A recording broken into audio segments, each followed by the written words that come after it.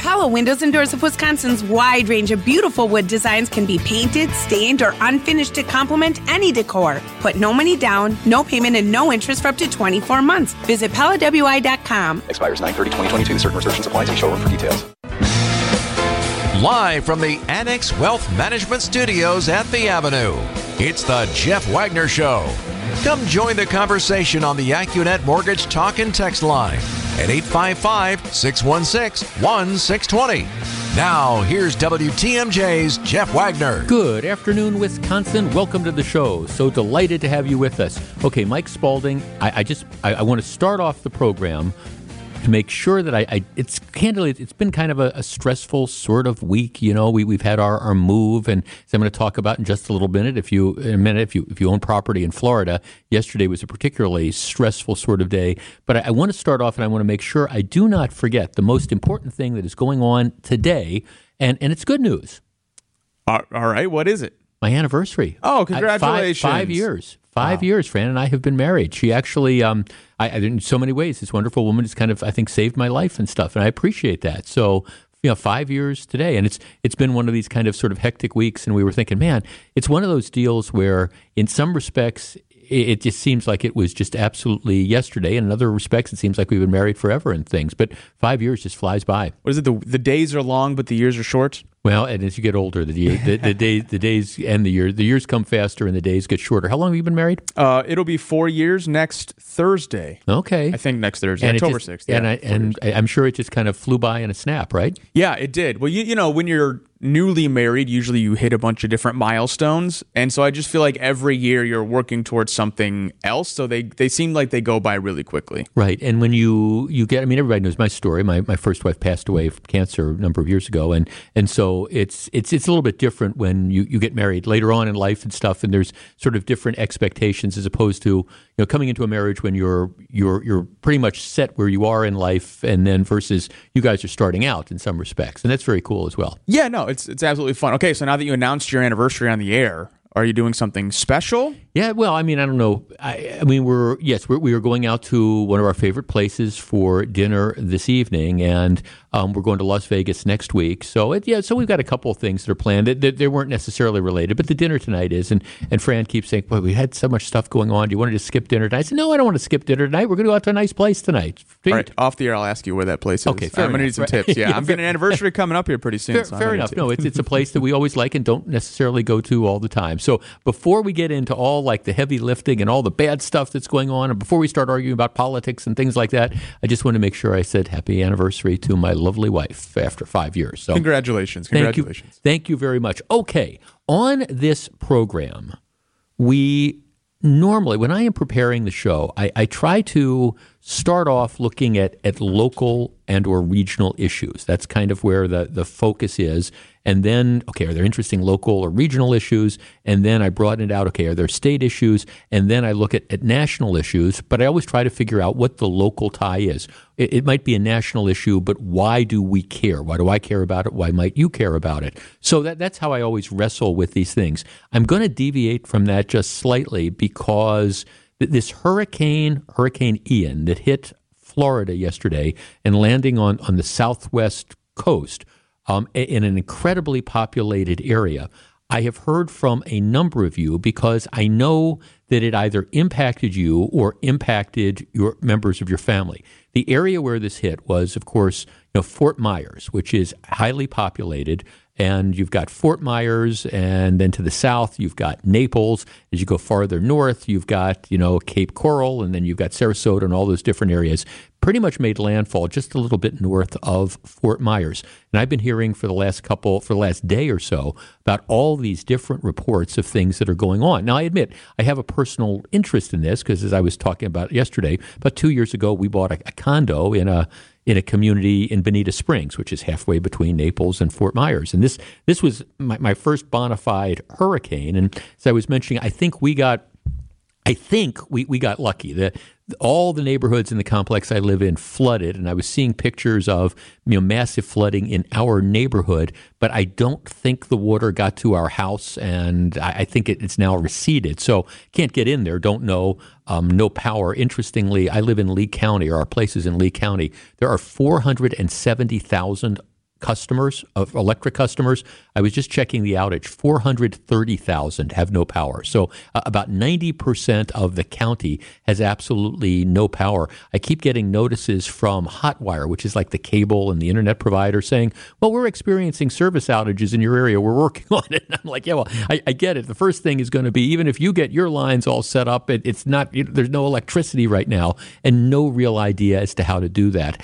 I think, again, knock on wood, can't get in there, but I think we did okay. I don't think that there was a lot of flooding. As near as I can tell from some of the pictures, doesn't look like there's trees down, doesn't look like there was roof damage, at least so far. Now, I might be disabused about that, today or tomorrow or something. But, we I think came through it okay. But I know for a lot of people that's not necessarily the case, because I'm seeing the absolute devastation that happened.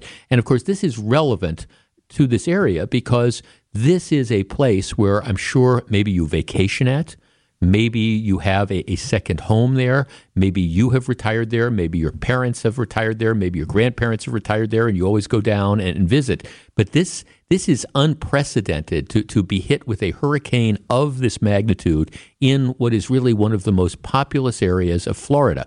So what I want to do, again, we do this in times of natural disasters, and we do this sometimes when there's tornadoes that blow through this area or you have the heavy rainstorms with the flooding. I want to open up the phone lines. Our number is 855-616-1620. That's the AccuNet Mortgage talk and text line. Now, the good news here is everybody's safe. I mean, we didn't ride out the hurricane in Florida. We just kind of watched it on TV and, got the various reports and stuff.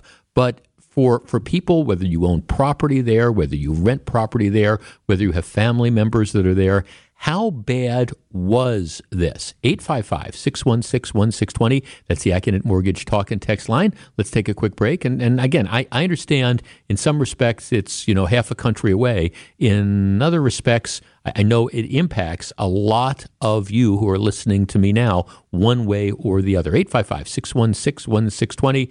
Your reaction to the hurricane and how, if you know people down there or you own property down there, how you did with regard to what happened yesterday. 855-616-1620. Back in a moment. 855-616-1620, which is the AccuNet Mortgage talk and text line.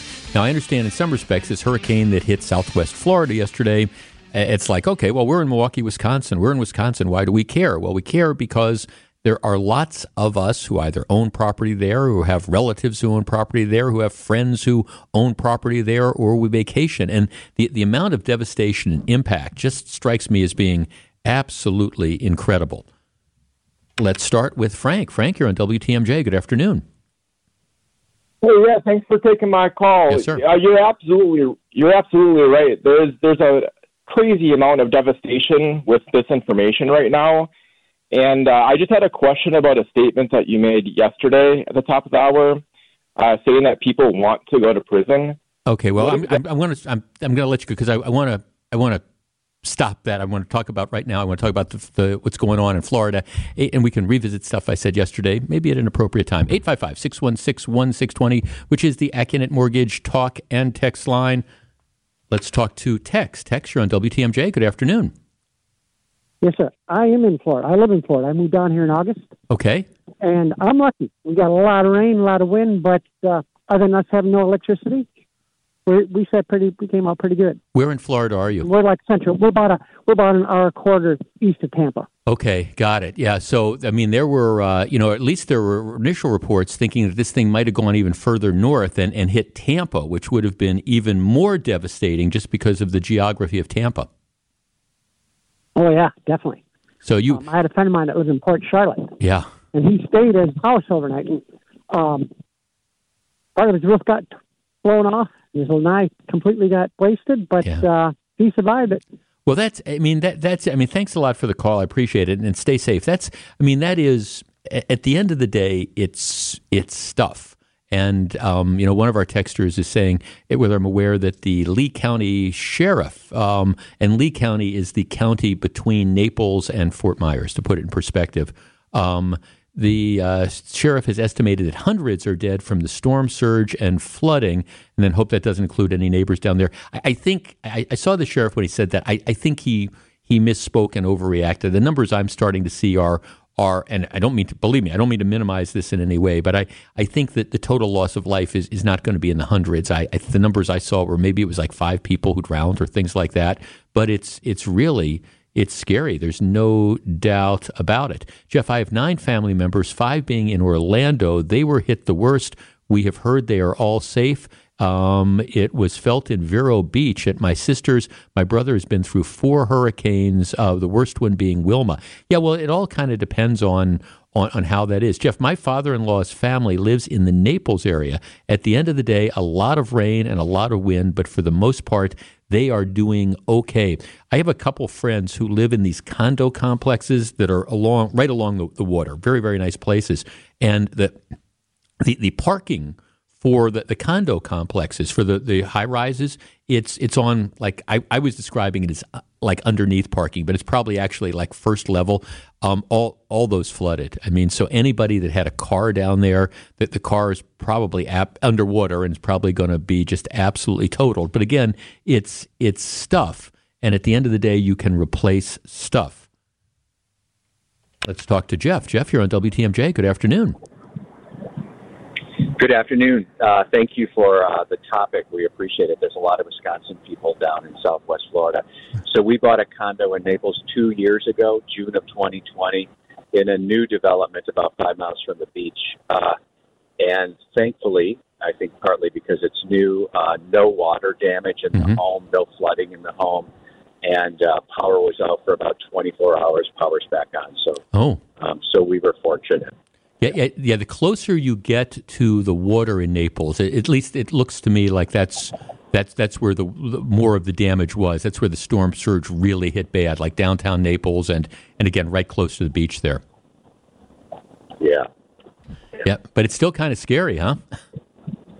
It is. Yeah, there's trees down in the community and things like that, but no major devastation, and we'll be down there in about a month, and we're certainly not looking forward to seeing what we're going to see when we get there. Yeah, that's one of the frustrating things as well, because, just like you, I mean, I'm up here and you're kind of getting reports and things like that, and neighbors are telling you, but there's really, first of all, where I live, there's still no power, and I don't think there's going to be power for a while, but you really would like to get in there and take a look at it, and we're not going to know for sure until either friends of ours go down there and go in, or we get down there, and that's not going to happen anytime soon.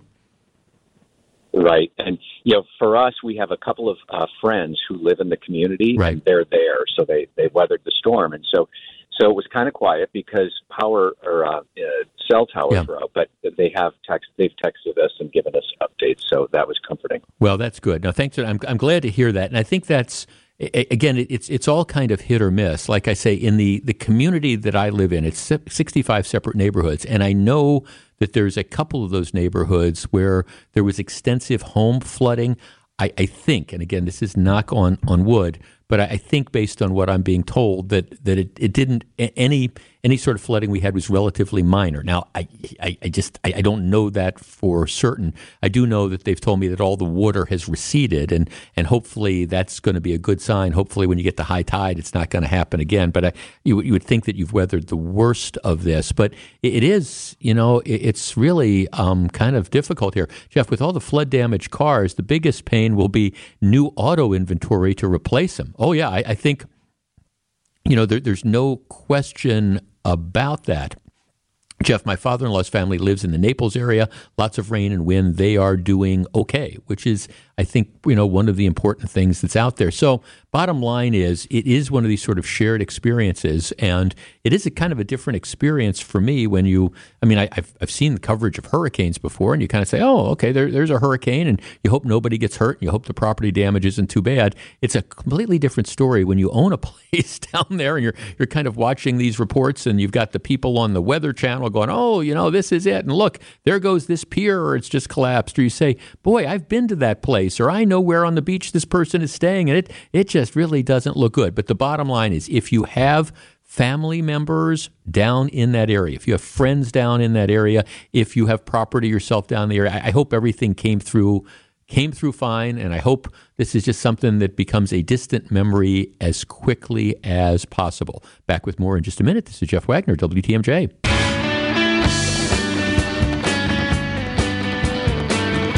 All right, the election is coming up in, a little bit less than 6 weeks. I know there's a lot of people who do not believe in polling, but I think it's interesting on a horse race thing for people who haven't been keeping track. In the last 4 or 5 days, there's been 3 new polls that have come out. The Trafalgar Group poll, which came out on Friday, has Ron Johnson ahead of Mandela Barnes 49 to 47, and Tim Michaels ahead of Tony Evers 48 to 47. Those are both, again, within the margin of error in connection with the poll. All right, then you've had a couple other polls. Yesterday, there was the PPP poll, which is a Democrat poll. That came out and showed Johnson and Barnes tied 47 to 47, Evers 48, Michaels 46. Evers up by 2, but again, that's within the margin of error. And today there's the AARP poll, which came out. That one shows Ron Johnson 51, Mandela Barnes 46, and shows Michaels 50, Evers 47. So you can take those, again, with a grain of salt. All of those polls show the race is very, very close. You are starting to see, I think, a couple factors. First of all, the Michaels and Evers race is going to come down to the last minute. I think you have, most people, I think, have decided on the issues. And so now it's really going to, I think, come down to turnout one way or the other. That's also going to be, of course, true in the U.S. Senate race. But one of the things that you are starting to see is that Ron Johnson is starting to, at least if you look at a consensus of the polls, he's, I think, made up any difference or any shortage that he might have had before. I think he's more than made up. And, I think the consensus is starting to emerge that Johnson is edging ahead in the polls, but there's a long way to go. Now, having said that, there is a development today, and if you follow me on Twitter, it's at Jeff Wagner 620. I referenced the story that is out there. Today, maybe, and I say maybe, today may be the day that the U.S. Senate, at least unofficially, ended. Some interesting revelations that one of the candidates are going to have a hard time running away from. I will share that with you in just a couple moments. Yeah, for everybody who was jazzed about the comeback that the stock market made yesterday after weeks and weeks and weeks of huge losses, it's kind of gone the other way. Pretty much everything that was gained yesterday in the stock market has been lost today. Until we get a handle on inflation, and until investors and until the people who make some of these investment decisions believe that the Federal Reserve and the government in general is going to stop printing money that it doesn't have and get a handle on inflation, you're going to continue, I think, to see the stock market tank day after day after day. And again, my cautionary note is tomorrow, which is September 30th, that is the end of the third quarter. So when you get your statements, your quarterly statements, whether it's from your brokerage account or your retirement account, your IRA, your 401k, whatever, my advice is before you open it, sit down, and whatever it is that relaxes you, whether it's an adult beverage or a cup of tea or your cat or dog on your lap, do that before you open it, because if you look at your year-to-date numbers, if you look at your last 52-week numbers, and if you look at the last quarter numbers, the amount of wealth that you have lost, and yes, you have lost it. I understand it's a paper loss, but still it's a loss nonetheless. The loss is going to be pretty much staggering, and so just be prepared. All right. There is a real interest, as we were talking about just a couple of minutes ago, the U.S. Senate race, the polls appear to be coalescing and showing Ron Johnson with a slight lead. Now, any race is pretty much going to be close around here because we are a very split state. I have believed all along the Democrats made a mistake by having a coronation of Mandela Barnes. It ended up being that he was the chosen candidate, so you had a number of other people who were running who decided, okay, even though, for example, Alex Lasry, even though he's been running for a year and a half, he backs out a couple of weeks before the primary campaign. And the primary campaign, it was interesting because the Democrats really didn't go after each other. The idea was, okay, we're going to talk about how much everybody hates Ron Johnson, but there was no vetting of the various candidates.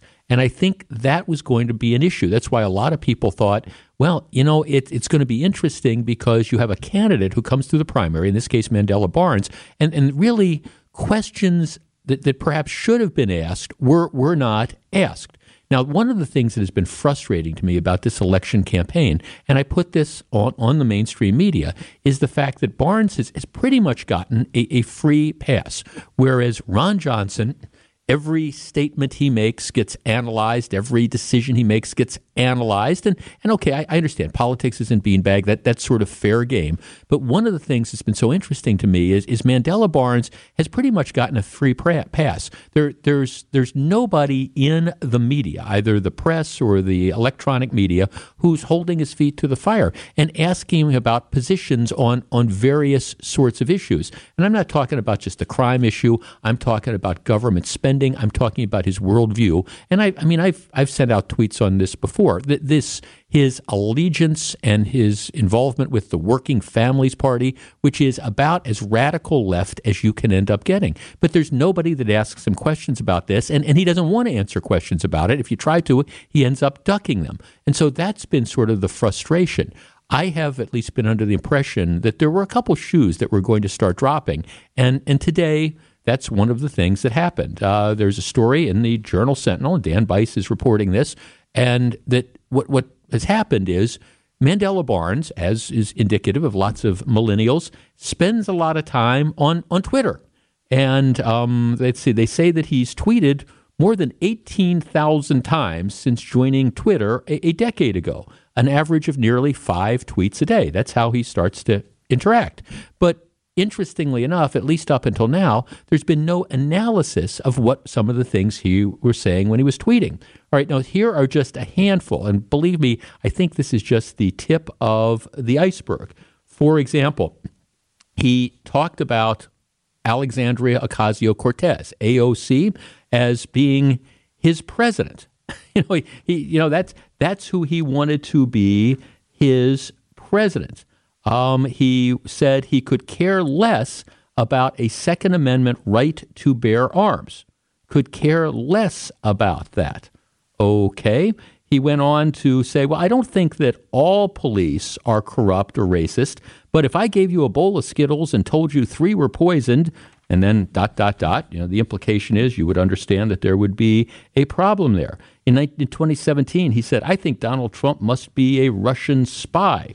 He's tweeted about moderate Democrats in the U.S. Senate. He once insinuated that Manchin, who is the senator from West Virginia, wasn't really a Democrat, and later questioned his courage. What's the point of fighting for a majority if the spine is missing a vertebrae? Again, Second Amendment. He says, I really could care less about the Second Amendment rights. Went on to talk about the Constitution. Hey, you get that argument from everyone. The Second Amendment's in the Constitution. You have a right to bear arms. You're not going to take away my guns. They want to clamor to a document that is centuries old and flawed. In 2020, Barnes, who liked to post pictures of his Anthony Fauci T-shirt, said it was not hyperbole to compare the anti-lockdown protests by conservatives in Wisconsin to the racist and violent Unite the Right rally in Charlottesville, Virginia. Okay, all right, let's break this down. So if during COVID you did not think that the government had the right or the authority to order lockdowns, all right, you are the same as Unite the Right racist and violent rallies that were going on in Charlottesville, Virginia. In another tweet, he called repealing the mask mandate in 2021 basically an insurrection against public health. In other words, how dare the Supreme Court say that the government didn't have the authority to continue to mandate the masks, and that's an insurrection against public health.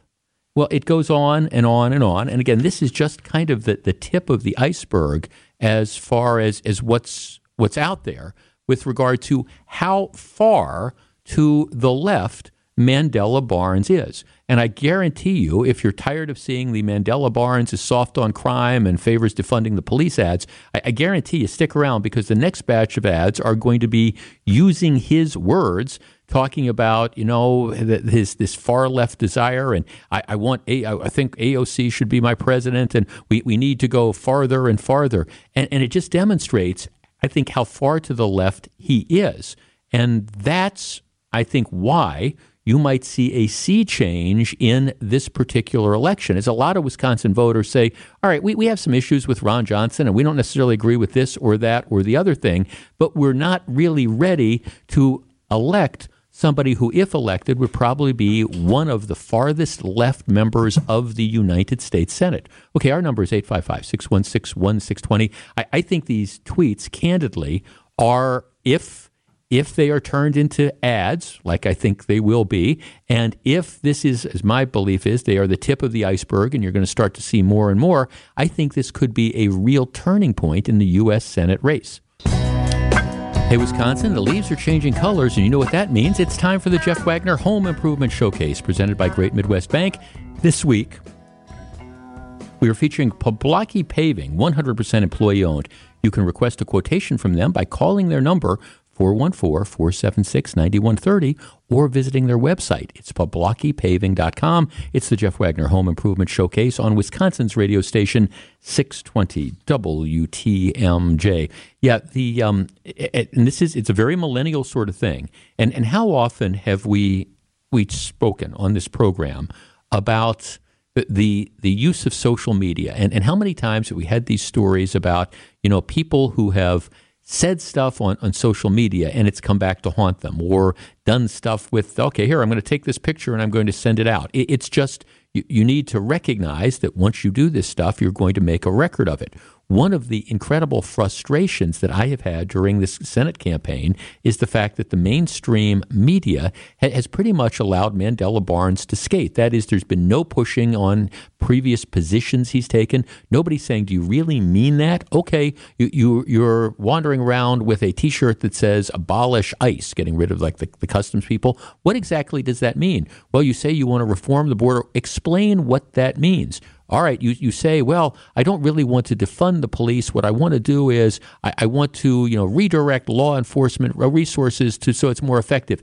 Explain what exactly that means. But there's been no push on any of that or a wide variety of other issues. That's, I think, now starting to come to an end, as a number of the tweets that Barnes has sent out over the course of the last 10 years are coming out, where, again, it's his liberal tendencies, where, he's talking about, that if you're a liberal and you move to the center, you're compromising all integrity.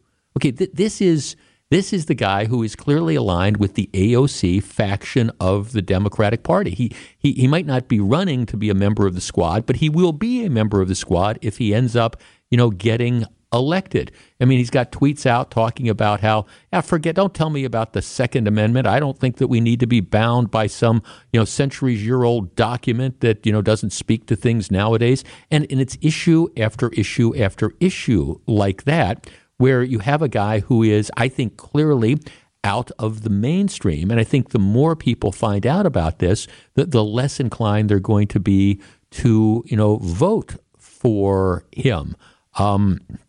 Let's see, and 855-616-1620 is the AccuNet Mortgage Talk and Text line. Jeff, I'm disappointed that we don't have more choices to vote for in the U.S. Senate. Well, okay, that's the case. That's the way it ends up working out. Here's one of the interesting points, and it goes back to something I said during the primary election. Jeff, Barnes is plain and simple the cool demographics candidate. No vetting. Lasry should be kicking himself. I think, that was one of the interesting things that happened during the Democratic primary, where you had a lot of the power brokers that pretty much decided, we don't really want to have an election. We want to have a coronation, and you need to drop out. And they said to the state treasurer, you need to drop out. And they said to the county executive who was running from Appleton, you need to drop out here, and let's all coalesce around this one candidate, which is fine. But there's no vetting process at all, and nobody's out there saying, hey, we're coalescing around a candidate who is way, way, way, way, way, way, way to the left. And one of the things that you are clearly seeing in all the polls that are coming out now is the fact that people are starting to recognize, that. Jeff, there's a picture of Mandela Barnes holding an Abolish ICE shirt, but with his current ad has him saying it's a lie that he wants to abolish ICE. How is this allowed? Well, okay, again, he's got the T-shirt, but nobody's saying, all right, if you don't really want to abolish ICE, explain to me what you want to do with them, and don't give me just this rigmarole about how, well, I want to, I think I'd like to change the funding emphasis and things like that. No, push him. Do you support open borders? What exactly would you do if you got into the U.S. Senate? All right, we know how you feel about the Second Amendment. Okay, how are you going to handle these things? But so far, the media, like I say, has given him pretty much a complete and total pass on all of this. That, I think, is starting to come to an end. Jeff, I truly believe these tweets just show a lack of maturity and a lack of wisdom. Well, I don't know. They think you can argue that they show a lack of wisdom. I think that's the case, but I don't know about a lack of maturity. No, I think they show where Mandela Barnes is, and it's one of the stark choices that you have. And look, I have been critical of Ron Johnson from time to time. I don't, for the life of me, understand why he's chosen to pick a couple of the fights he's chosen to pick over the years. But at the same time, if you're looking about the things that are important to most of us, and the question is, do you want to turn the government over to somebody who is to, again, the left of the squad, or do you want a solid conservative? I don't think it's even going to be close. And I'm getting a couple texts saying, yes, but there's that abortion ad, which is, of course, the one. It's tough to tell. There's so many abortion ads out there, but the one against Ron Johnson, who, by the way, has come out and supported exactly what Tony Evers would do, saying, hey, I'd be open to having a referendum in Wisconsin to kind of decide the issue of abortion. But yet, Johnson, because, again, people do these studies and they think that Republicans are vulnerable on abortion, you have that ad, even if it's pretty much completely and totally inconsistent with where the senator is. Bottom line is, if these poll numbers continue and Johnson continues to pull away, and that's an if, who knows what's going to happen, I think you can look back to today and the follow-up from today when these, again, much anticipated tweets from Mandela Barnes started to become public. And the more of them that come out, I think the scarier candidate he is going to appear to that chunk of Wisconsin, the independent voters that make the decisions in every election. 6 weeks to go, but remember today, if in fact Ron Johnson goes on to win either in a close race or win comfortably.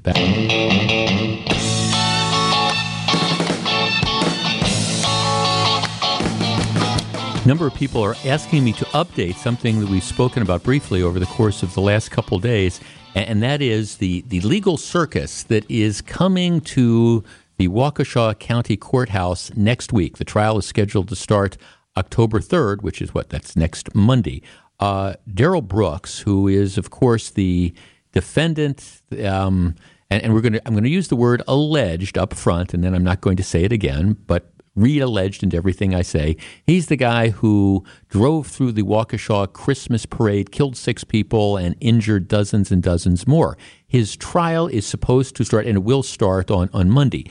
In an effort to do I don't know what, Brooks moved to fire his attorneys, and he had 2 very, very good attorneys from the public defender's office that he was getting at taxpayer expense. He said he wanted to represent himself. It took 2 days of hearings, including the judge trying to tell him that this old adage that, a person who represents himself has a fool for a client, trying to explain to him all the pitfalls of this, and then ultimately determining that Brooks understood and was competent to stand trial and was competent to make the decision. So the public defenders were allowed to withdraw and weren't required to sit around and act even in an of-counsel fashion. So it's just going to be, Darrell Brooks in his, orange jumpsuit, or I assume they'll probably let him put on some street clothes against the prosecutors in the Waukesha DA's office. Now, I mean, here's the deal. This trial has always been what I call a slow guilty plea. There's no question about this guy's guilt.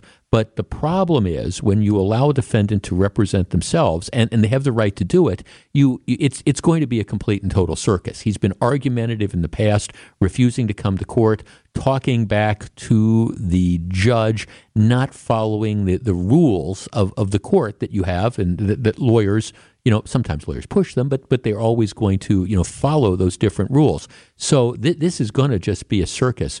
Right now, the trial is supposed to last 3 to 4 weeks, but if Darrell Brooks is representing himself, I think, this could go on for a month, maybe 2 months.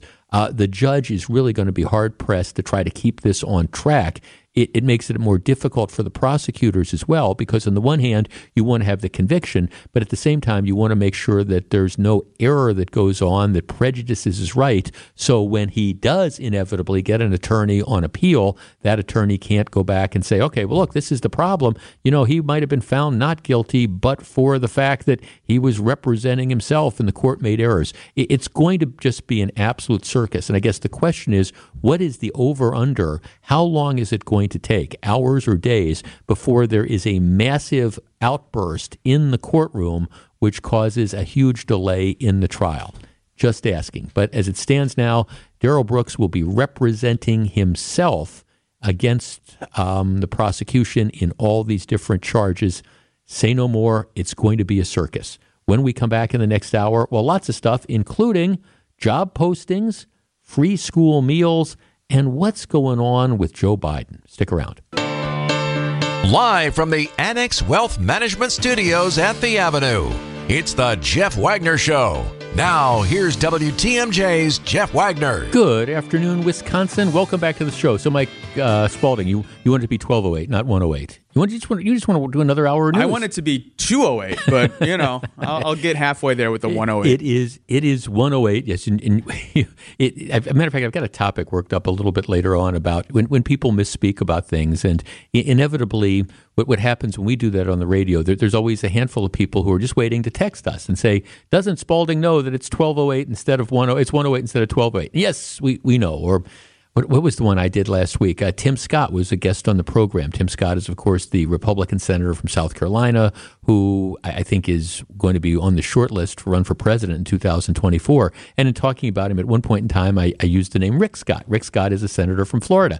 And I appreciate that there were a number of people out there who just wanted to immediately share the notion that you're talking about Tim Scott, not Rick Scott. You have made a mistake. And yes, it happens. Every once in a while we misspeak. You know why people listen extra well on this station? Because Steve does that segment, That's What Steve Said, and he quizzes fans who listen about what he said so they can win a prize pack. So I think I blame Steve. Okay.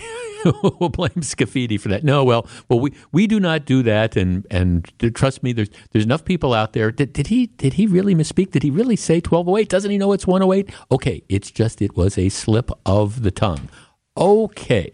There is a move afoot by the Biden administration to restore something that we had during the pandemic but has gone away. And I'm talking about universal free school lunches. Now, historically, in this state and in the country, what's happened is for schools that offer food programs, there's many schools have lunches and then some also have breakfasts. And historically, what's happened is some children are eligible for free lunches, and it's based on family income. Other students are eligible for reduced price lunches, and that's based on income. And then everybody else pays because there is no such thing as a free lunch. I mean, because sooner or later, the taxpayers are paying for this.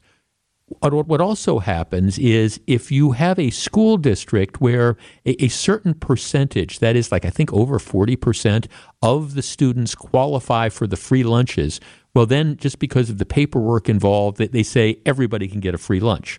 But otherwise, unless it's a school district that is in that area, and I think, for example, MPS qualifies for that. Otherwise, It's based on the income of the families, unless the school district has so many kids that end up qualifying for it. Okay, so here's what the limits are. Let's just take a household, a family size of 4. If 2 adults and 2 children, you get free lunches and free breakfasts if your combined income is less than $36,000, right? If your household income, family of 4, is under $51,000, you get reduced price meals. And what is a reduced price meal? You pay 40 cents for lunch, you pay 30 cents for breakfast. So it really is significantly a reduced price. But that, of course, comes at the expense of the taxpayers. But that's okay. That's for the lower income families. Otherwise, if you, family of 4, income is over $51,300, what happens is you have 2 choices. You either have to make your kids lunch and send it with them to school, or alternatively, if you want to have the lunch that the school offers, you have to pay for it. Now, during COVID, those rules were waived, and everybody, regardless of family income, got the free lunches. So you could have, the kids of 2 doctors living, in Waukesha, for example, in Lake Country, and their combined household income could be more than $500,000, and the taxpayers would be paying for their kids to get free breakfast and free lunch at school. All right. Those programs went away finally with the end of the pandemic. The estimate is that to provide lunches for the reduced price lunches and the free lunches, it costs about $19 billion. The estimates were to extend this program more, costs about another $11 as in billion dollars. Like I say, that program has gone away. Yesterday, Joe Biden said he wants to bring it back. He wants to expand free school meals as part of what he calls a national strategy to end hunger and increase healthy eating.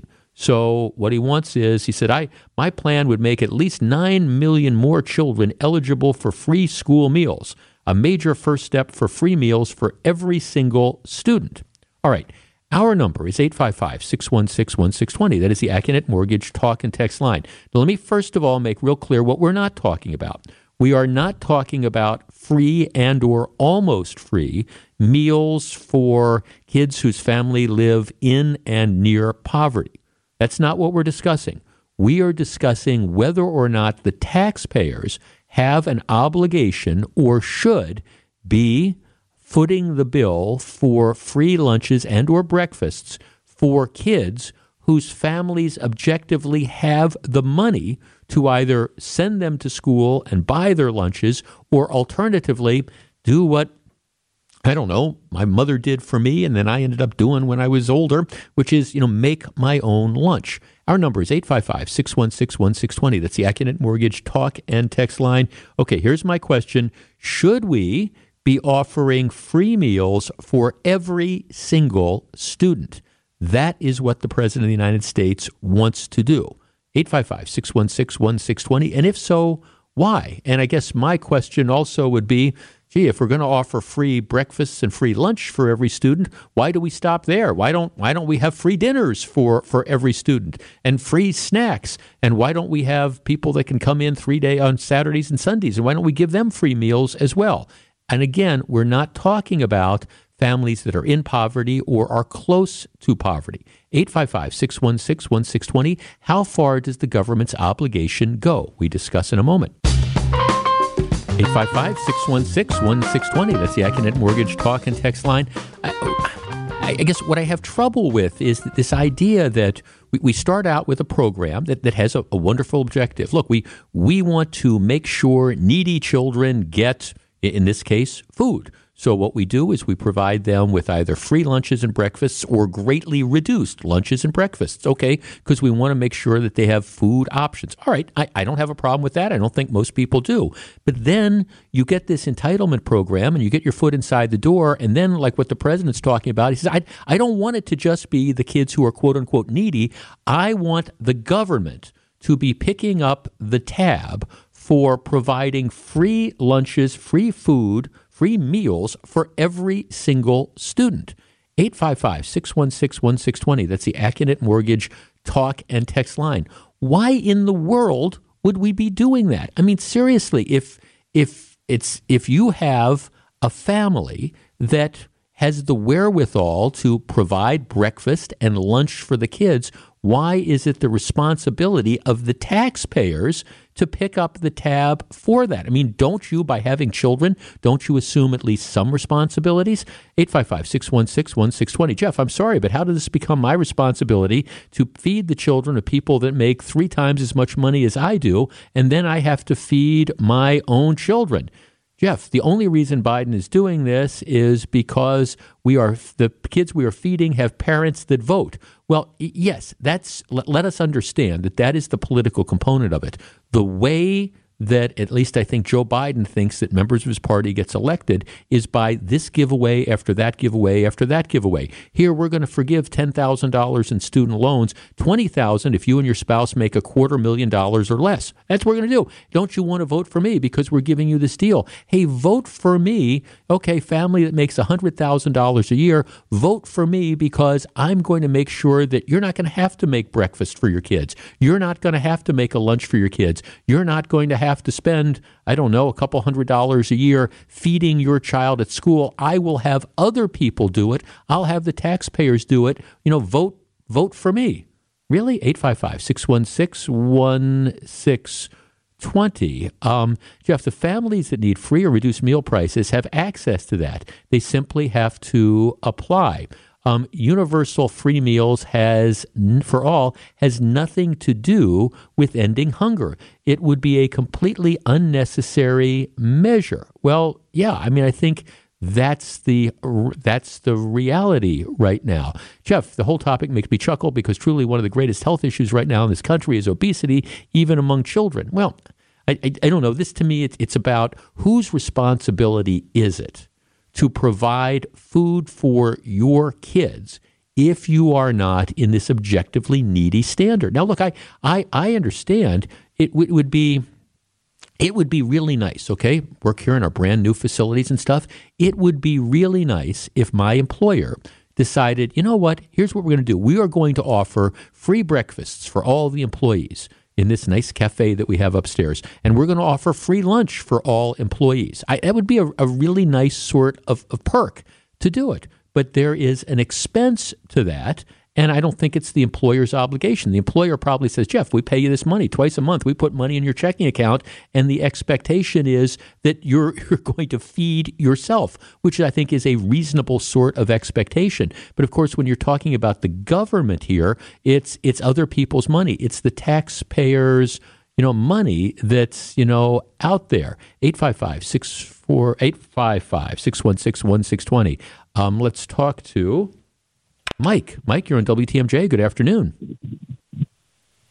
Good afternoon, Jeff. What do you think? Long-time listener, first-time caller. Oh, okay. What do you think?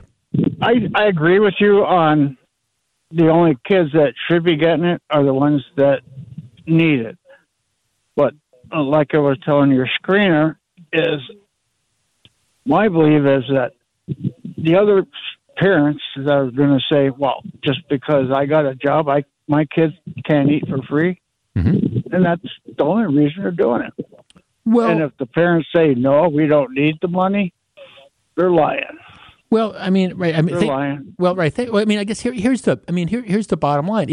If people are going to give you free stuff, I understand. I mean, I don't fault, in my example, those 2 doctors in Waukesha County who are making more than $500,000 a year, and if the school district decides that we're going to have the taxpayers give their kids free lunches, I don't fault them for taking it. I don't. It's like a lot of these stimulus payments that we talked about, where we decided to send all this money during COVID that has fueled this inflation that we were dealing with now. We sent it to a lot of people who didn't need it.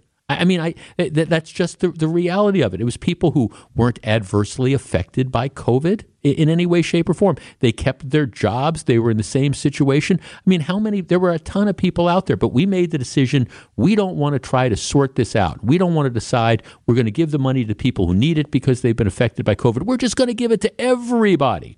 okay, well, this is and I mean, I don't fault the people that took it. I mean, many of the people I know who took it, they fully acknowledge that they shouldn't have gotten it. They didn't need it, but they're not going to send it back. If the government is stupid enough to send it out, you can't expect people to necessarily give it back. But this is the same sort of thing. So you've got that family like you're talking about, Mike, that family, all of a sudden you get the free meals. Well, okay, good. You don't have to get up 15 minutes early and make breakfast for your kid. You don't have to worry about, okay, do they have money in their school account? You don't have to worry about, gee, do I have the time to make a bag lunch to send my children with it? I mean, I get why they're doing this, but really, Jeff, I think this is wrong and ridiculous. Free and reduced price lunches with a short application have been standard for years. Why do we have to fix things that aren't broken? It's all about politics. Yes, that's exactly what this is all about. It's the situation where people are trying to, this is the way we're going to buy votes. Look at this. I gave you this. Here, vote for me because you're getting more free stuff. But the problem is that not everything is free. You got to print money to do that. It's $11 billion extra. B as in $1 billion extra that we're going to have to come up with somewhere, which means we're going to have to borrow that, which means it's going to have this inflationary sort of effect, which is even worse running up the debt when you're in a high period of high inflation. But we're going to have to do that. So a family of four whose parents make $100,000, kids in a family of four whose parents make $80,000 or $100,000 or $150,000 can get free meals. And I guess, how do you feel? This is kind of how I feel about the student loan thing. How do you feel about, I don't know, the people that your kids are grown? All right, you're working, you're paying your taxes, you make $80,000 a year, and now you find yourself footing the bill for somebody who makes a lot more money than you for their kids for again a free lunch. Jeff, ever since the schools began doing this, free lunches at school, the food choices have been abysmal, not appetizing like they used to be before government programs got involved. Jeff, I paid for all four of my kids. I want a refund, just like for the student loans. Well, there is that kind of argument to be made about that. Jeff, there's so much about waste. I'm not sure about the nutrition of the free meals to begin with. Well, again, somebody was saying, well, the kids that are getting the free meals probably get food stamps, so, why do they need that? Well, okay, the food stamps go to help them have dinners. But you get the idea, if Joe Biden had his way, mom and dad wouldn't have to provide food for their children at all. We're going to have breakfast. We're going to have lunch. We're going to have dinners. Friday night, there's going to be a good fish fry. Jeff, virtue signaling isn't cheap. Buying votes is expensive business. Yeah, that's exactly what this is. It's an effort to try to buy votes from people. And I understand it. But, I guess I always thought that there was no such thing as a free lunch, but President Biden is trying his best to prove me wrong. So I get a text from Florida Power and Light giving me an update on the yes. power status of our place. It's essentially good luck. It's essentially like, yeah, it's, and you understand there's like in the county I live in, or, our home is in, 470,000 customers, 430,000 without power. So it's kind of like, hope you're not in a rush to be down there. So how do you handle this? I had the tree fall on my garage, but I'm here to handle stuff. For you, you're just on the phone once you leave here? Well, no. As a matter of fact, there's nothing to do. I mean, I get texts from one set of neighbors in our neighborhood stayed, and they were kind of giving us updates on things like that, and a lot of the other neighbors are sharing things. So I just got another report saying, okay, that it appears even in the first floor units, like I thought, that somebody who was even closer to where the water was rushing didn't have any water in their unit, and that's a good thing. So you're getting these kind of updates, but there's not a lot you can do. I mean, we have a home watch service that at some point in time will go in, but I haven't been able to reach them because they're I haven't really even reached out because there's just nothing. Sure, there's just nothing you can do. And I mean, I know if there was a tree down or there was, I know that at least I've seen the outside of the place, and there's just not a lot you can do. Yeah. Well, I wish you guys the best of luck, but it sounds like even the first floor units seem good. Yeah, I think we're okay. And like I say, my next door neighbor who happens to live in Wauwatosa, what a small world, he's going down there next week, and if nothing else, my friend Bill will go in and we'll check it out. But the problem too is until you have power, what are you going to actually do? Yeah, no, that's a good point with that. So I'm just kind of figuring what the heck. I'm not supposed to go down there until mid-November. So hopefully this will all be taken care of. Plenty of time. Plenty of time. Absolutely. When we come back, was it a slip of the tongue or something more? I will explain. We will discuss.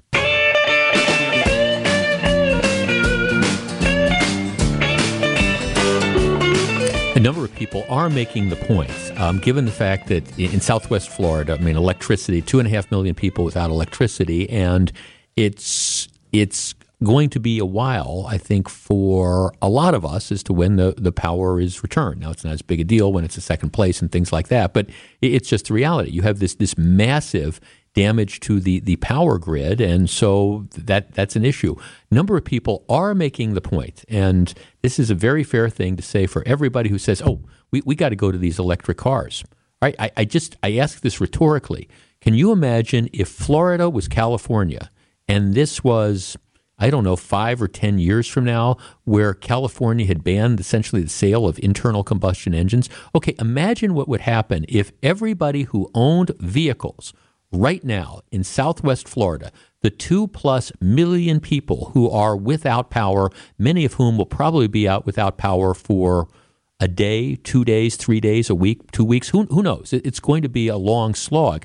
Okay, can you imagine if we were all driving electric vehicles? Explain to me how you would be able to get in and out. At least this way, all right, you're able to start up your car, you're able to, if assuming the roads are passable, you're able to get out and get to the hardware store and buy, whatever things that you need. If your place has been damaged, you're able to get to the grocery store. You're able to actually evacuate before, this stuff hits, or if your house is now not livable, you can leave. Can you imagine what would happen if we had all these electric cars that were on the power grid as well, and now people are being told, okay, well, be careful where you drive because you've got one charge and that's it. Again, we're just probably not ready for this. Now, earlier on, I was talking to Mike Spalding, and I was making the point that all of us who do public speaking, from time to time, we will have a slip of the tongue. And I always laugh because there are some people who just love when I make that slip of the tongue. And, I'll say something and it'll be, like I say, the most recent example that I can think of was when I had Tim Scott, the senator from South Carolina, on the air, and I was previewing that in an earlier segment, and apparently at one point in time, I know I said Tim Scott in the beginning, but somewhere along the line I said Rick Scott, because he's the senator from Florida, and it was a slip of the tongue. I knew I had Tim Scott coming on the air. I had said it was Tim Scott, but I made that mistake. Okay, so people point that out. But I think it's pretty fair that it's a slip of the tongue, and it may very well be that I'm losing it, but it's not because of that. And that happens. We all do that. If you make your living speaking in front of an open microphone for 3 hours a day, 5 days a week, you will have slips of the tongue. If you are a politician and you are going around and you're giving your stump speech or you're answering questions of the media or constituents, I guarantee you that there will be a point in time where you make a slip of the tongue. All right? And most people understand it is a slip of the tongue, which brings me to something that happened yesterday involving the President of the United States. Here's the way the New York Times reported it. This is the New York Times that is reporting the story. So you understand the magnitude because the New York Times is pretty much the print organ of the Democratic Party. But here's what they say. President Biden looked into the audience on Wednesday for Representative Jackie Walorski, Republican of Indiana, during a White House conference on ending hunger. All right, Jackie, are you here? Where's Jackie? Mr. Biden said as he thanked lawmakers who had sponsored legislation on the hunger issue. The president appeared to be confused at her absence and said something under his breath about whether she planned to be at the event. All right, I want to recognize Jackie Walorski. Jackie, are you here? Where are you, Jackie? And then dates where I thought she was supposed to be here. All right, well, you know why Jackie Walorski wasn't there? It's because she was killed on August 3rd in a car accident in her district, along with two of her congressional aides, when the vehicle she was in collided head-on with the other. Driver of that car was also killed.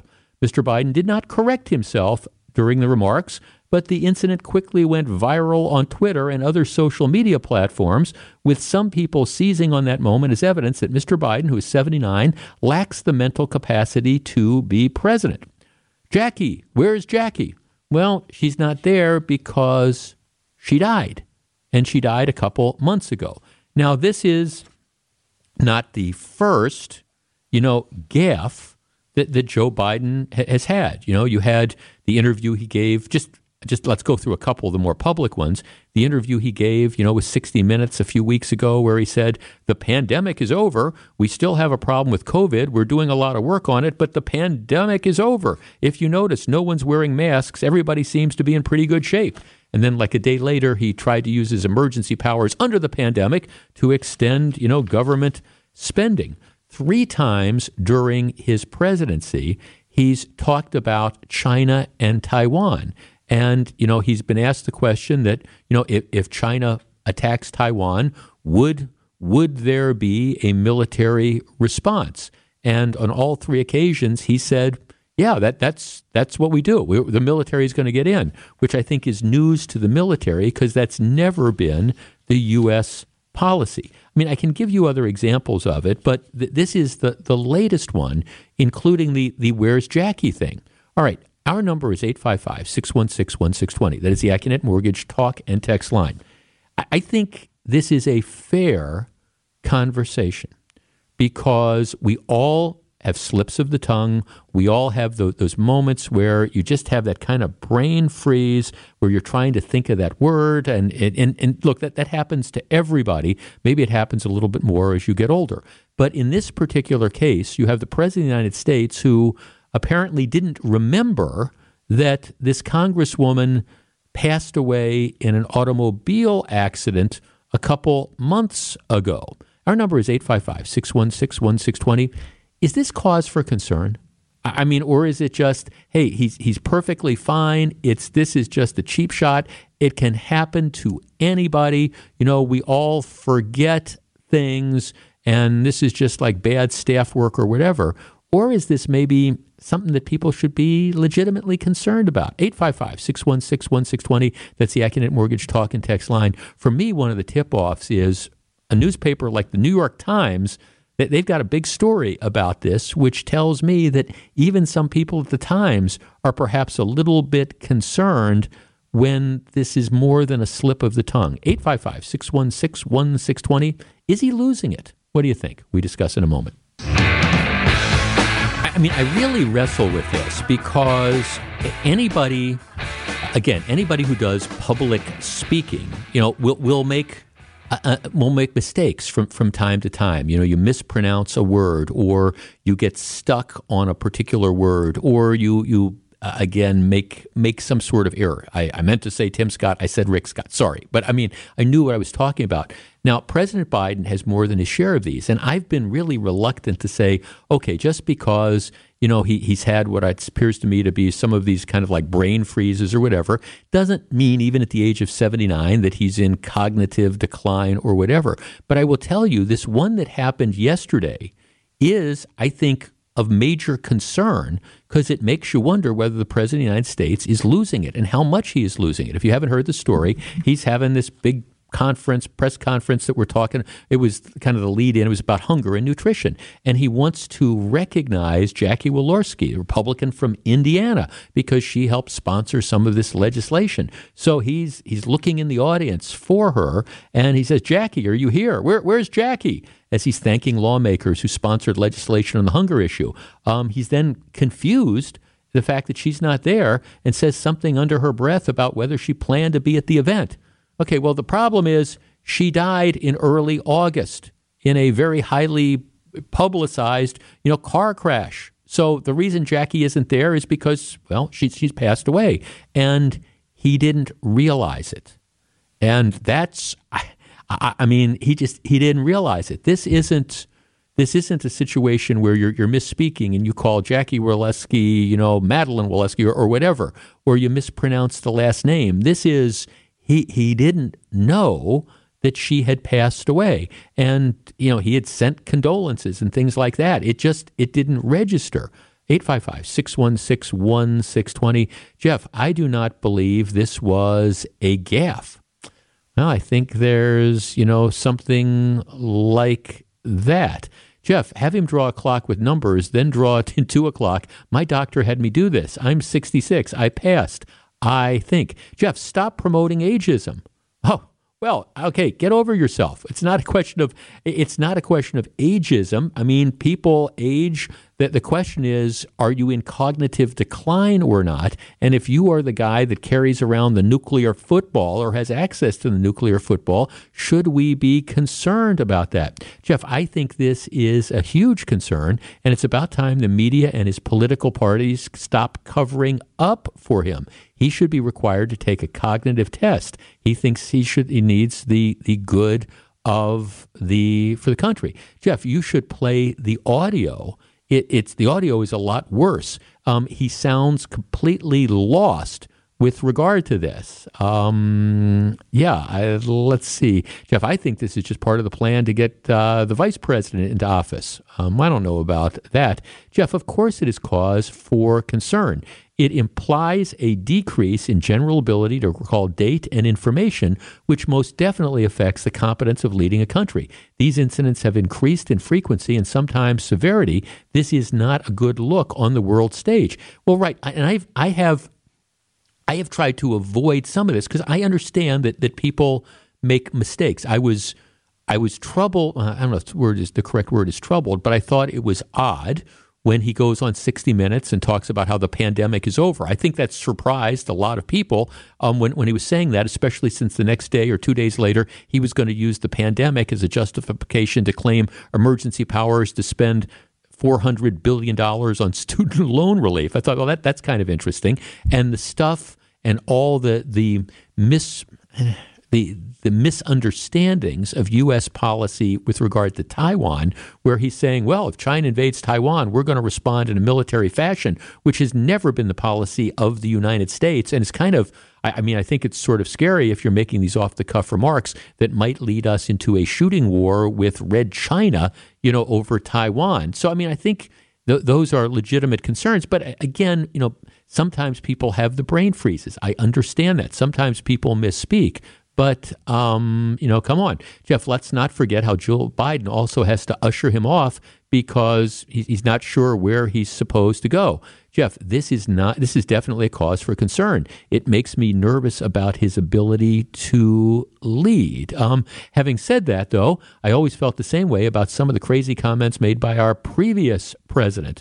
Maybe we can get some better candidates. Well, look, that's the concern, too. If you listen to me during the Trump years, I was the fact that President Trump, now I don't think it was because of cognitive decline. I think a lot of the things that President Trump said were just because he has absolutely no impulse control. It's kind of like for most of us, there's the brain, there's the mouth, and there's a stop sign somewhere in between where you stop and say, maybe I just shouldn't say this for whatever reasons. I think part of the problem with Trump was there was just absolutely no filter. So that, he thought something and boom, immediately after he thought it, it came out of his mouth. And that was, I think, a dangerous thing for presidents to have as well. But I don't believe it was because it was cognitive decline. I just think it was just Trump being Trump. Jeff, I think it's as concerning as Ronald Reagan was in his later years. There's no question that the last couple years of the Reagan presidency, and I think Ronald Reagan's been the greatest president of my lifetime, the last couple years of the Reagan presidency, there was clearly evidence of some degree of cognitive decline about that. There's no question about it. I guess the question is, where are we with Biden, and is it, getting worse? No question about that. People can decide for themselves about this, but I will say one of the things that's starting to emerge is that more and more people are finding it impossible to sweep this all under the rug. As Biden, no matter how controlled the press conferences are, he goes out, and then you have instances like this. And I'm sure the aides are in the back going, oh, my God, he has forgotten that this Congresswoman died a couple months ago. He's got no clue about this. And I'm sure, can you imagine being one of the aides on this? Because you're sitting there and you're listening to this, and he's like looking around, and where is she, and what's happened to this? And you want to go try to jump in if you're one of the aides and bail him out or something, and try to say, okay, well, look, I don't know how you bail him out of that situation, but you couldn't do it, and there's nowhere to go. I guess the scary thing is, and this isn't ageism, it is just kind of a reality that if you've got a president of the United States that is in cognitive decline, what do you do about that? And, how do you deal with that, and how severe is that? And you see more and more of these examples as Biden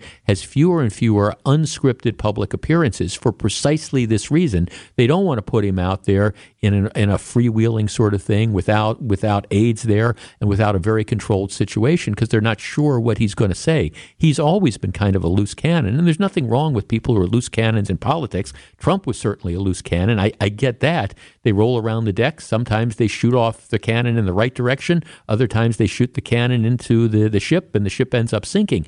But, the president of the United States, if he is in cognitive decline, well, okay, then you got to ask the question about, who's really running the show. And I think that is a fair question to ask. And if people want to think it's ageism, well, then it's ageism. I'm more concerned with, okay, do we have a president that's in cognitive decline? And what happened yesterday is, I think, something that pretty clearly indicates that answer is yes. All right, a lot of stuff coming up in the 2 o'clock hour of the program. Don't go anywhere. This is Jeff Wagner, WTMJ. Live from the Annex Wealth Management Studios at the Avenue, it's the Jeff Wagner Show. Now, here's WTMJ's Jeff Wagner. Good afternoon, Wisconsin. Welcome back to the program. Mike Spalding, let me put you on the spot. Cardinals fan that you are. Yes. All right. Do the Brewers make the playoffs? What happened yesterday, they beat your beloved Cardinals, so they are now a half a game behind the Philadelphia Phillies. The Philadelphia Phillies have one more game to play, but if the season ends up in a tie, since the Phillies won the season series, they go in. So the Brewers are really a game and a half behind. They can't end up tied and still advance to the playoffs. The Brewers have 7 games left. They are all at home. 4 games starting tonight against Miami, and then or Florida, I guess is their right. They're the Miami Marlins now. Okay, and then they finish up against the Arizona Diamondbacks. So 7 games in a row at home. Philadelphia is on the road. Philadelphia is kind of in a free fall. Just lost 2 games to the Chicago Cubs. All their games are on the road. They play, I think, they play against Washington. They've got a series about Washington coming up, and then they finish with 3 games against Houston. Houston might have one of the 2 best records in baseball, but they will have won everything there is to win. So theoretically, Houston won't have that much to play for. So, with that lead up, do the Brewers make the playoffs? If home field advantage is a real thing, then my heart says yes. You mentioned that they have 4 games at home against the Marlins. The Phillies have to go on the road. So, yeah, I think the Brewers have the pitching. They've displayed that for the past 3 seasons, and everything is in their favor right now because Arizona also not awesome, right? Everything is shaping up other than having to make up a game and a half to, overtake the Phillies. Everything's set up to make the playoffs. So I'm couching my answer there, but I think they do because all right. The baseball gods have shined a light on the rest of the remainder of their season. Okay, so then the Brewers make the playoffs in all likelihood. Matter of fact, I think it's pretty much a certainty. They will play your beloved St. Louis Cardinals in a best-of-3 series in St. Louis. Did the Brewers beat the St. Louis Cardinals in St. Louis? I think I got to write a newscast, I think. All right, you're going to take the 5th on that one. All right. I will let you take the 5th on that. It's kind of an exciting thing. That is as a traditionalist and a purist, I'm kind of I'm always kind of ambivalent when they do things like expanding the playoffs. But there's no question that at least for Milwaukee baseball fans, it's added a level of excitement to the end of the season because you're competing for that final wild card spot. Now, I mean, the truth of the matter, and see, this is the thing about sports in general. You would think that even if they get into the playoffs that there's no way the Brewers can beat St. Louis 2 out of 3 in St. Louis. But the truth is, that's the thing about baseball. You just never know. Somebody gets hot, or some guy that's had a bad season comes off the bench and has a couple big hits. That's the thing. Once you get into these close series, you never know exactly what's going to happen. And it's what makes it fun. And it's one of the reasons why Brewers fans should be turning out to American Family Field over the course of the next 7 games. Now, it's, they're in a playoff race. I mean, I was there 2 nights ago against St. Louis. The paid attendance was less than 30,000. And I mean, I understand it's a cold Tuesday night, in late September, but it was a game.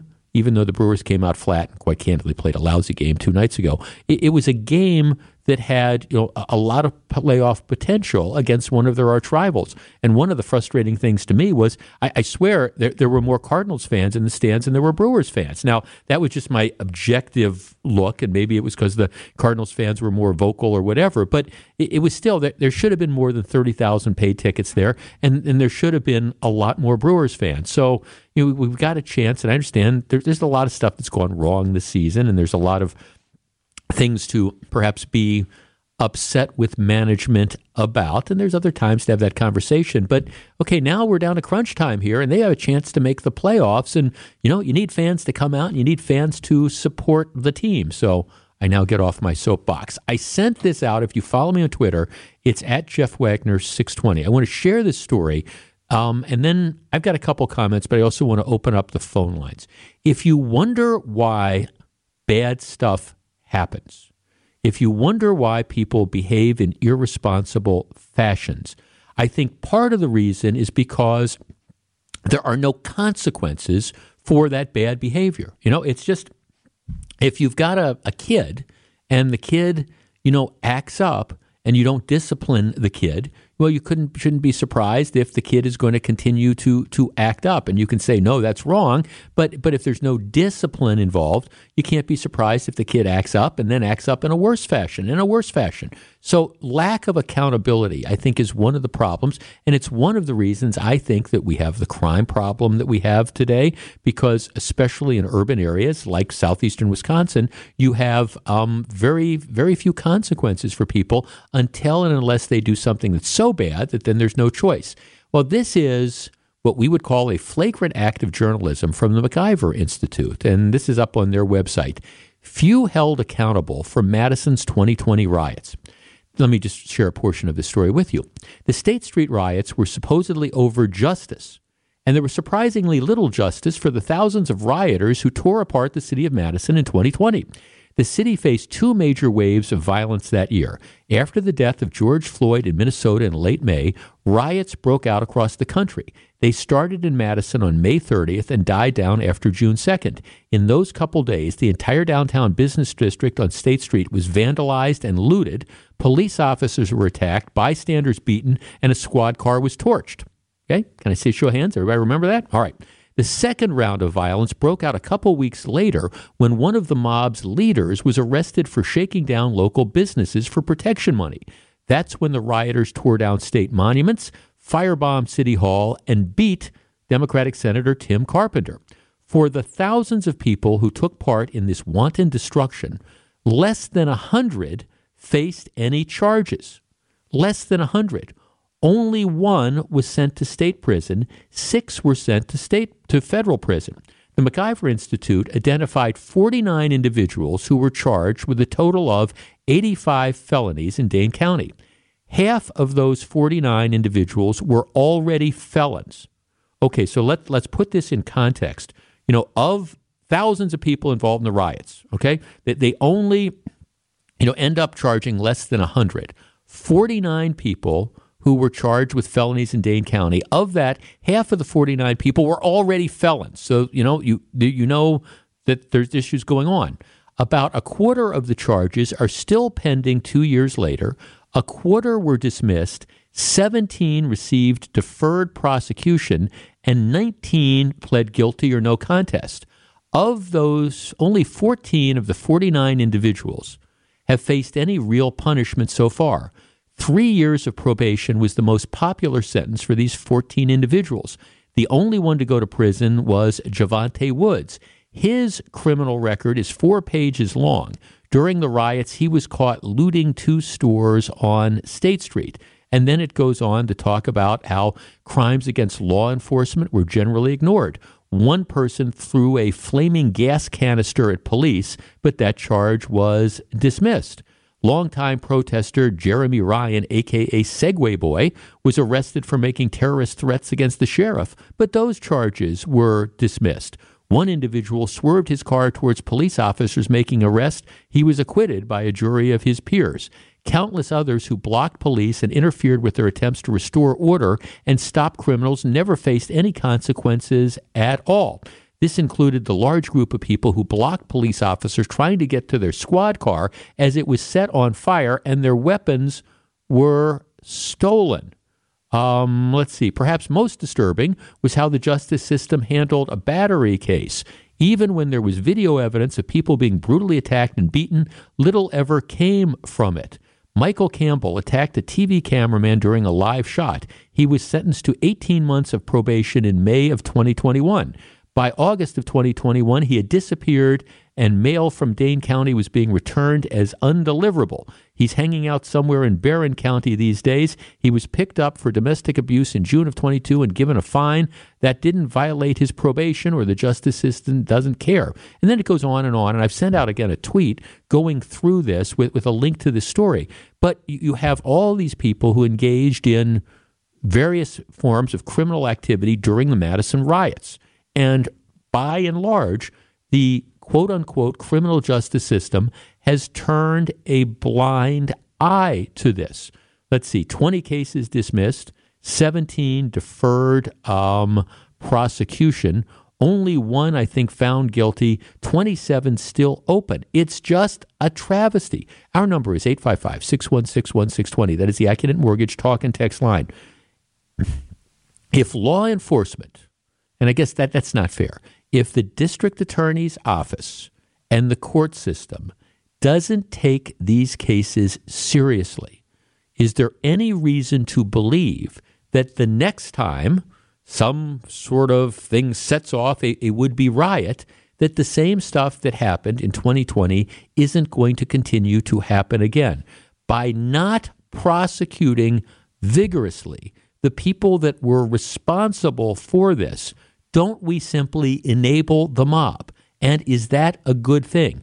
And to people out there who are appalled at what happened on January 6th, I get it. I understand. That's why I have been arguing all along that if there's evidence of violations of the law, people who are responsible for that should be prosecuted and they should be held accountable. But if it's good enough for the people on January 6th, isn't it good enough for the people who were on the streets in the Madison riots, or what happened in Wauwatosa, or what happened in Kenosha? And that's not what is happening with regard to the people who were guilty of all sorts of misconduct in Madison. And isn't that wrong? 855-616-1620. We discuss.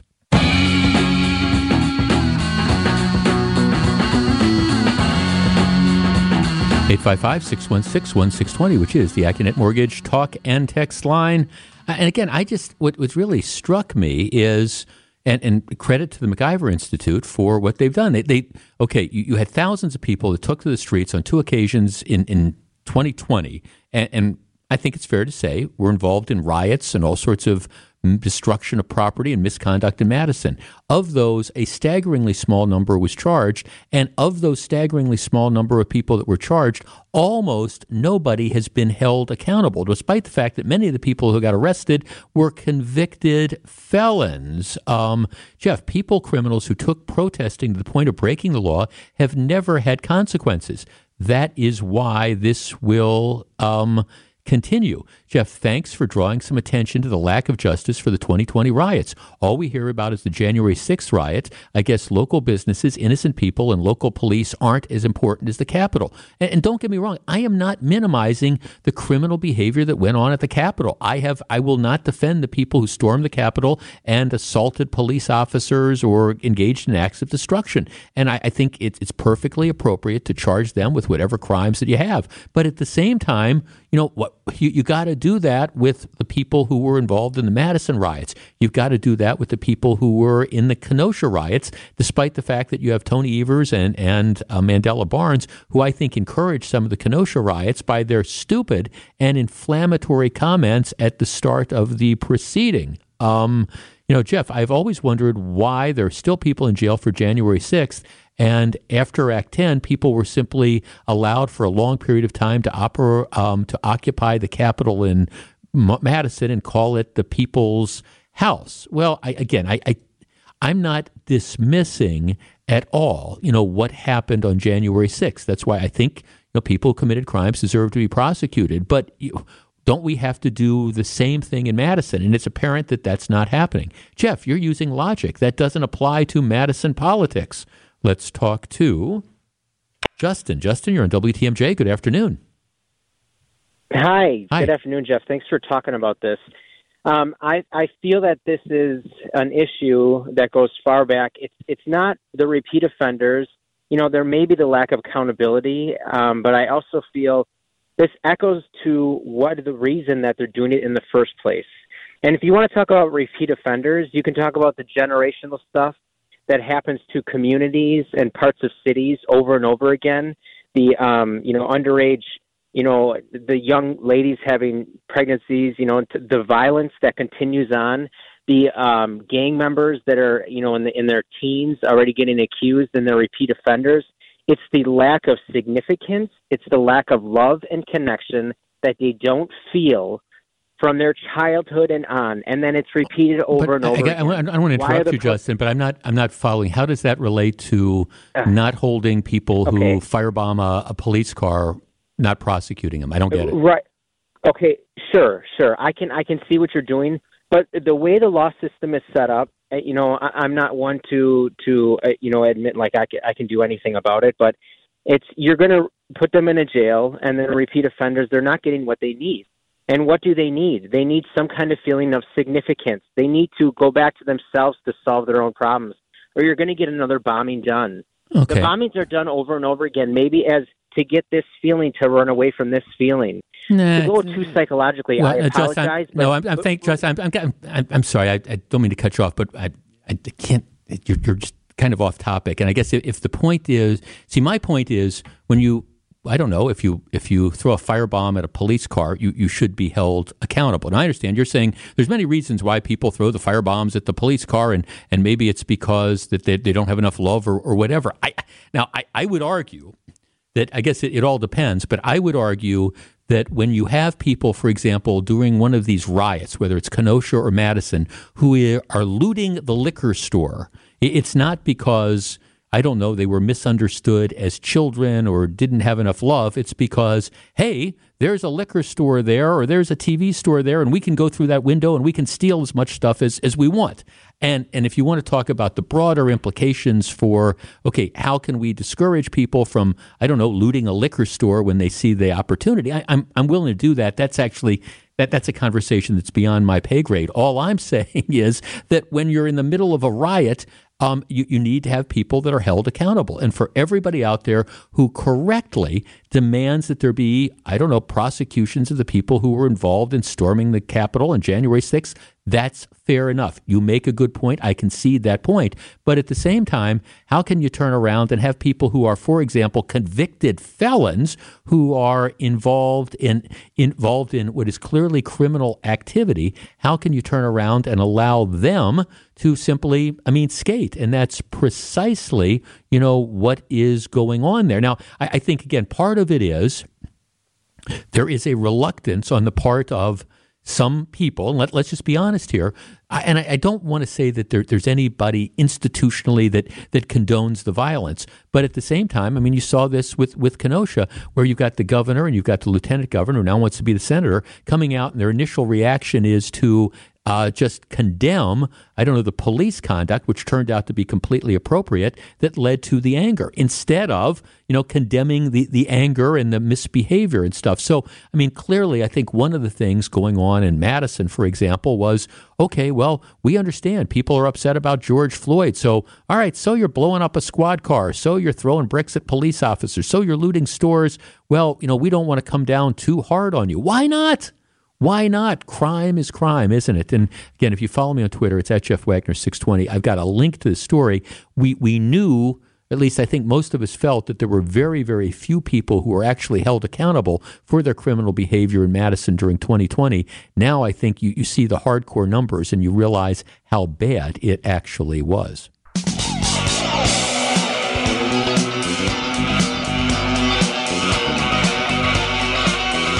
So very glad to have you with us. All right, as long as we're talking about lack of accountability. See, I've always felt, I appreciate, for example, the right of people to protest. I do. But I've always believed that there has to be a degree of accountability. So the idea being, hey, look, I respect it. If you decide that you want to do X because you think that, you want to make a statement about this and call attention to an issue, so you're going to do something that's against the rules, I say go with God. That's fine, but you have to understand that you are breaking the rules and there needs to be some degree of accountability. Okay, so let's say you're in your workplace and you decide your workplace has all sorts of different rules, and you decide that I don't like this particular rule. I don't think I should have to do this, that, or the other thing. So you decide, in order to make a statement about that, you decide that you're going to not do those various rules. Okay, that's fine. You have made your statement. You have a right to do that. But then when your employer turns around and says, okay, you violated this rule and that rule and this rule, and here's what we're doing. We're demoting you, or we're going to fire you, or, whatever. That is the consequence for breaking that rule. And when you made the decision that you were going to break that rule because you wanted to protest some condition, fine, go with God. You did it. But you have to understand there should be consequences, which brings me to the story from Marquette University. You may remember this. August 25th was the start of what they call Convocation. That's an event that they have that formally introduces incoming freshmen and their families to the Marquette community. And so they have, all the big wigs that are up on the stage and things like that. And it's to make the families feel comfortable that they made the right decision to take their kids and send them to Marquette and pay $40,000 or whatever it is to send a kid to Marquette now. So what happened is you had a small group of students who decided that they wanted to protest what they think is problems at Marquette with regard to a failure to support minority students of color, etc. Okay? So a small group of students, including a couple student government leaders, members of the Black Student Council, the Latin American Student Association, and the NAACP, what they did is they bum rushed the stage during this convocation and essentially shut it down. They ran out, they yelled, shut it down. They held signs saying, we are not a token, we have a voice too. Marquette officials and university leaders attempted to de-escalate the situation. Okay, you got to stop this now. We've got to go on with this ceremony, etc. And they refused to do it. So as a result of that, they got what they wanted. The protesters got what they wanted. They got the attention on the issue. They wanted to shut down this event. So they did shut down the event. Okay? All right. So that's good. They achieved their goal. Well, all right. The university, to its credit, said, okay, fine. Here's the deal. We have rules. We have rules for student conduct. And what they did is they ended up identifying the people that were involved in the protests, and they ended up punishing them. All right, now it's not like, the city of Madison, where you apparently can get away with like firebombing a police officer's car. But here's the punishment. It varies, but the sanctions for violating this student rule with regard to disrupting events, which is what they did, they knew they did it. All right, the punishments range from probation, community service, a mandatory apology letter, a $300 fine, or a suspension in abeyance, which means the suspension won't take effect or appear on student transcripts as long as they don't engage in any additional policy violations. So in other words, it's kind of like a deferred prosecution agreement where, okay, this is going to be on your record, but if you don't do anything else within a certain period of time, the whole thing goes away. So, I mean, it's not like they expelled kids. It's not like they, again, suspended kids for, months and months. It was, these are pretty minor penalties, it would seem to me, for the disruption. Well, anyhow, but they did it. So now the people, who were punished and some of their supporters are objecting to Marquette punishing them. Here's the way the Journal Sentinel reports it. Marquette University has sanctioned students who protested late last month during a freshman welcome event, outraging some members of the campus community who see the punishment as too punitive and missing the larger point students were trying to make. More than 100 students and staff marched down West Wisconsin Avenue to the university's union on Wednesday in support of the welcome event demonstrators who protested what they describe as a lack of resources devoted to students of color. Our number is 855-616-1620. That is the Accunet Mortgage talk and text line. This stuff makes my head explode. And my producer, Charlie, is glad that he's behind a glass window. And people to my left who are outside in the avenue in our food hall, they should be glad because we are separated by a glass window because my head is about to explode on this. You have people who violated the rules. They knew what they were doing. They decided to do it regardless. Okay, God bless them. They did it. And now they are whining about the consequences for it.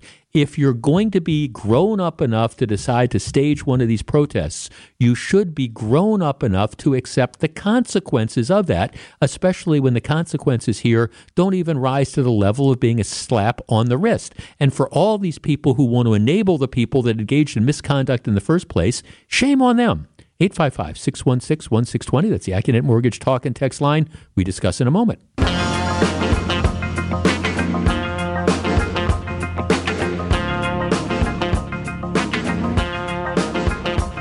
855-616-1620. That's the Accunet Mortgage talk and text line.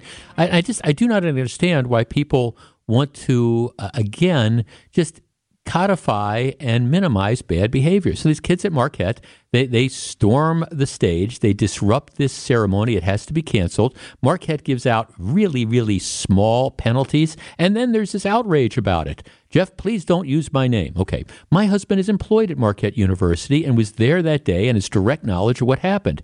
The very few protesters ruined an event that was attended by a few thousand people. They are protesting the fact that they don't have faculty representation for their student groups. They are not the only group that does not have faculty representation. My husband is an employee, is currently the faculty advisor for a group that doesn't have faculty representation, and it's not for a year. That group did not protest. They made phone calls, thought outside the box, and got alternative permissions to have an employee to provide oversight. Now my husband, on his days off, takes time away from our family to spend a few hours a month with a group of students, acting as a type of liaison and providing mentorship. That group did it right. All right, so that's the point. You have this handful of students who decide, well, we're aggrieved, so what we're going to do is we're going to disrupt this. We're going to inconvenience and cause the cancellation of an event for thousands of people. Fine. You succeeded. All right, you got the story out in the press, you got your faces on television, but now this idea that, well, we shouldn't be held accountable for the consequences of what we do, give me a break.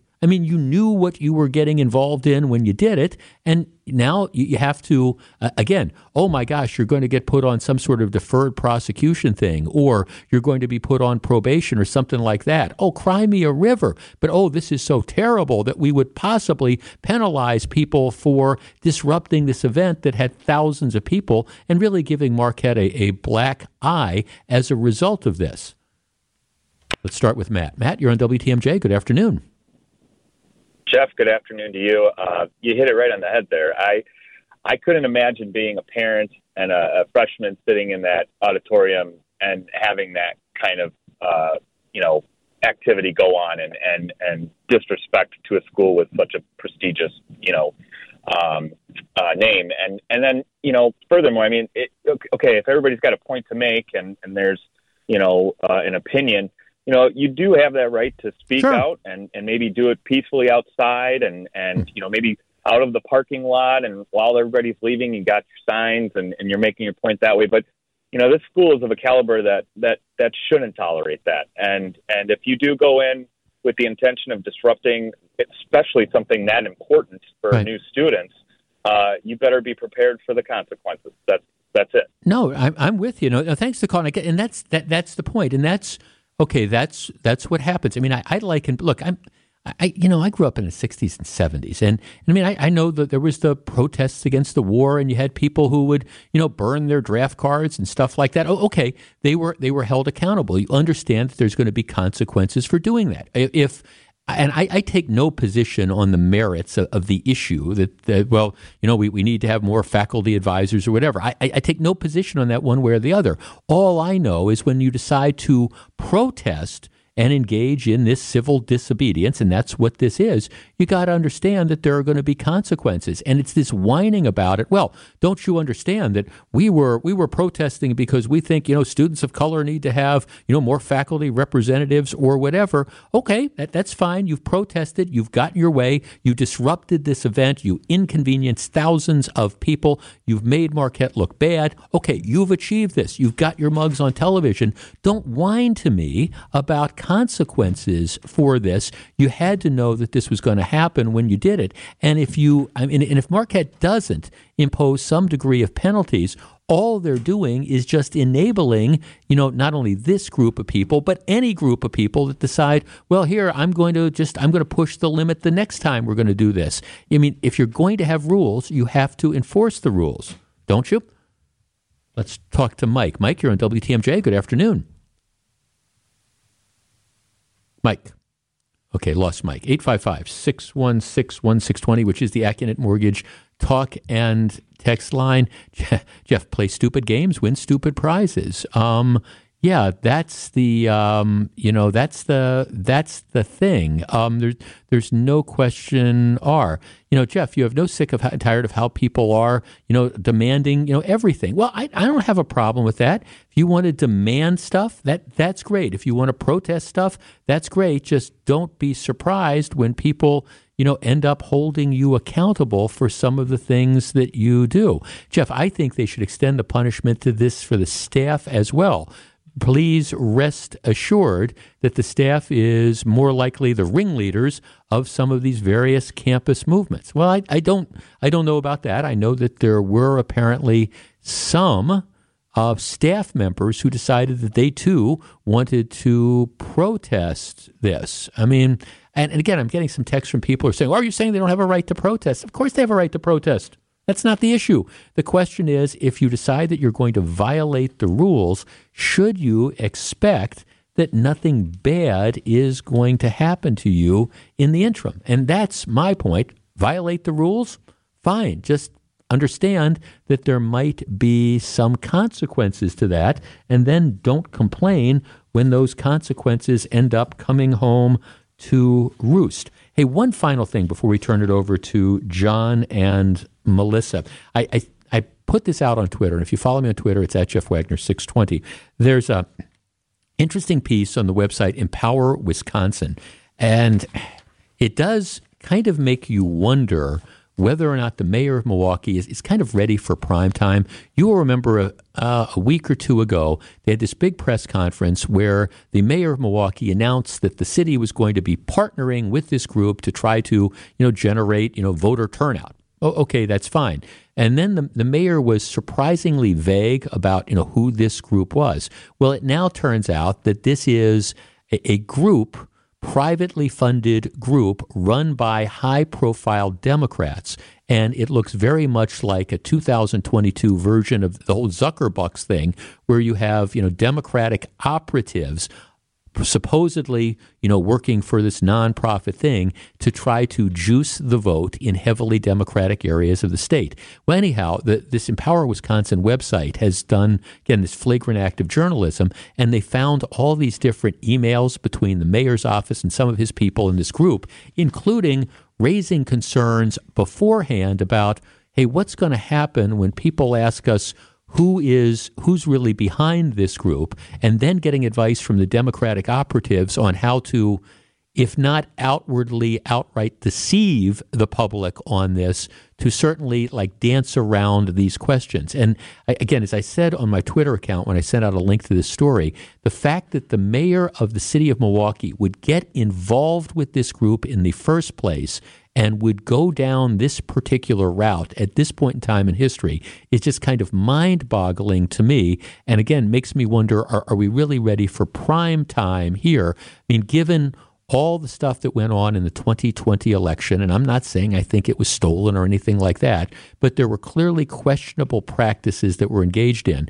The city of Milwaukee deciding to get in bed with heavily funded Democratic operatives operating under we're this independent group, like I say, in an effort to juice the vote, does nothing to instill voter confidence in people. Why the mayor would do it is beyond me. Why the mayor and his staff ended up asking and they knew that they were getting into a hornet's nest. And you read the emails and you can tell that.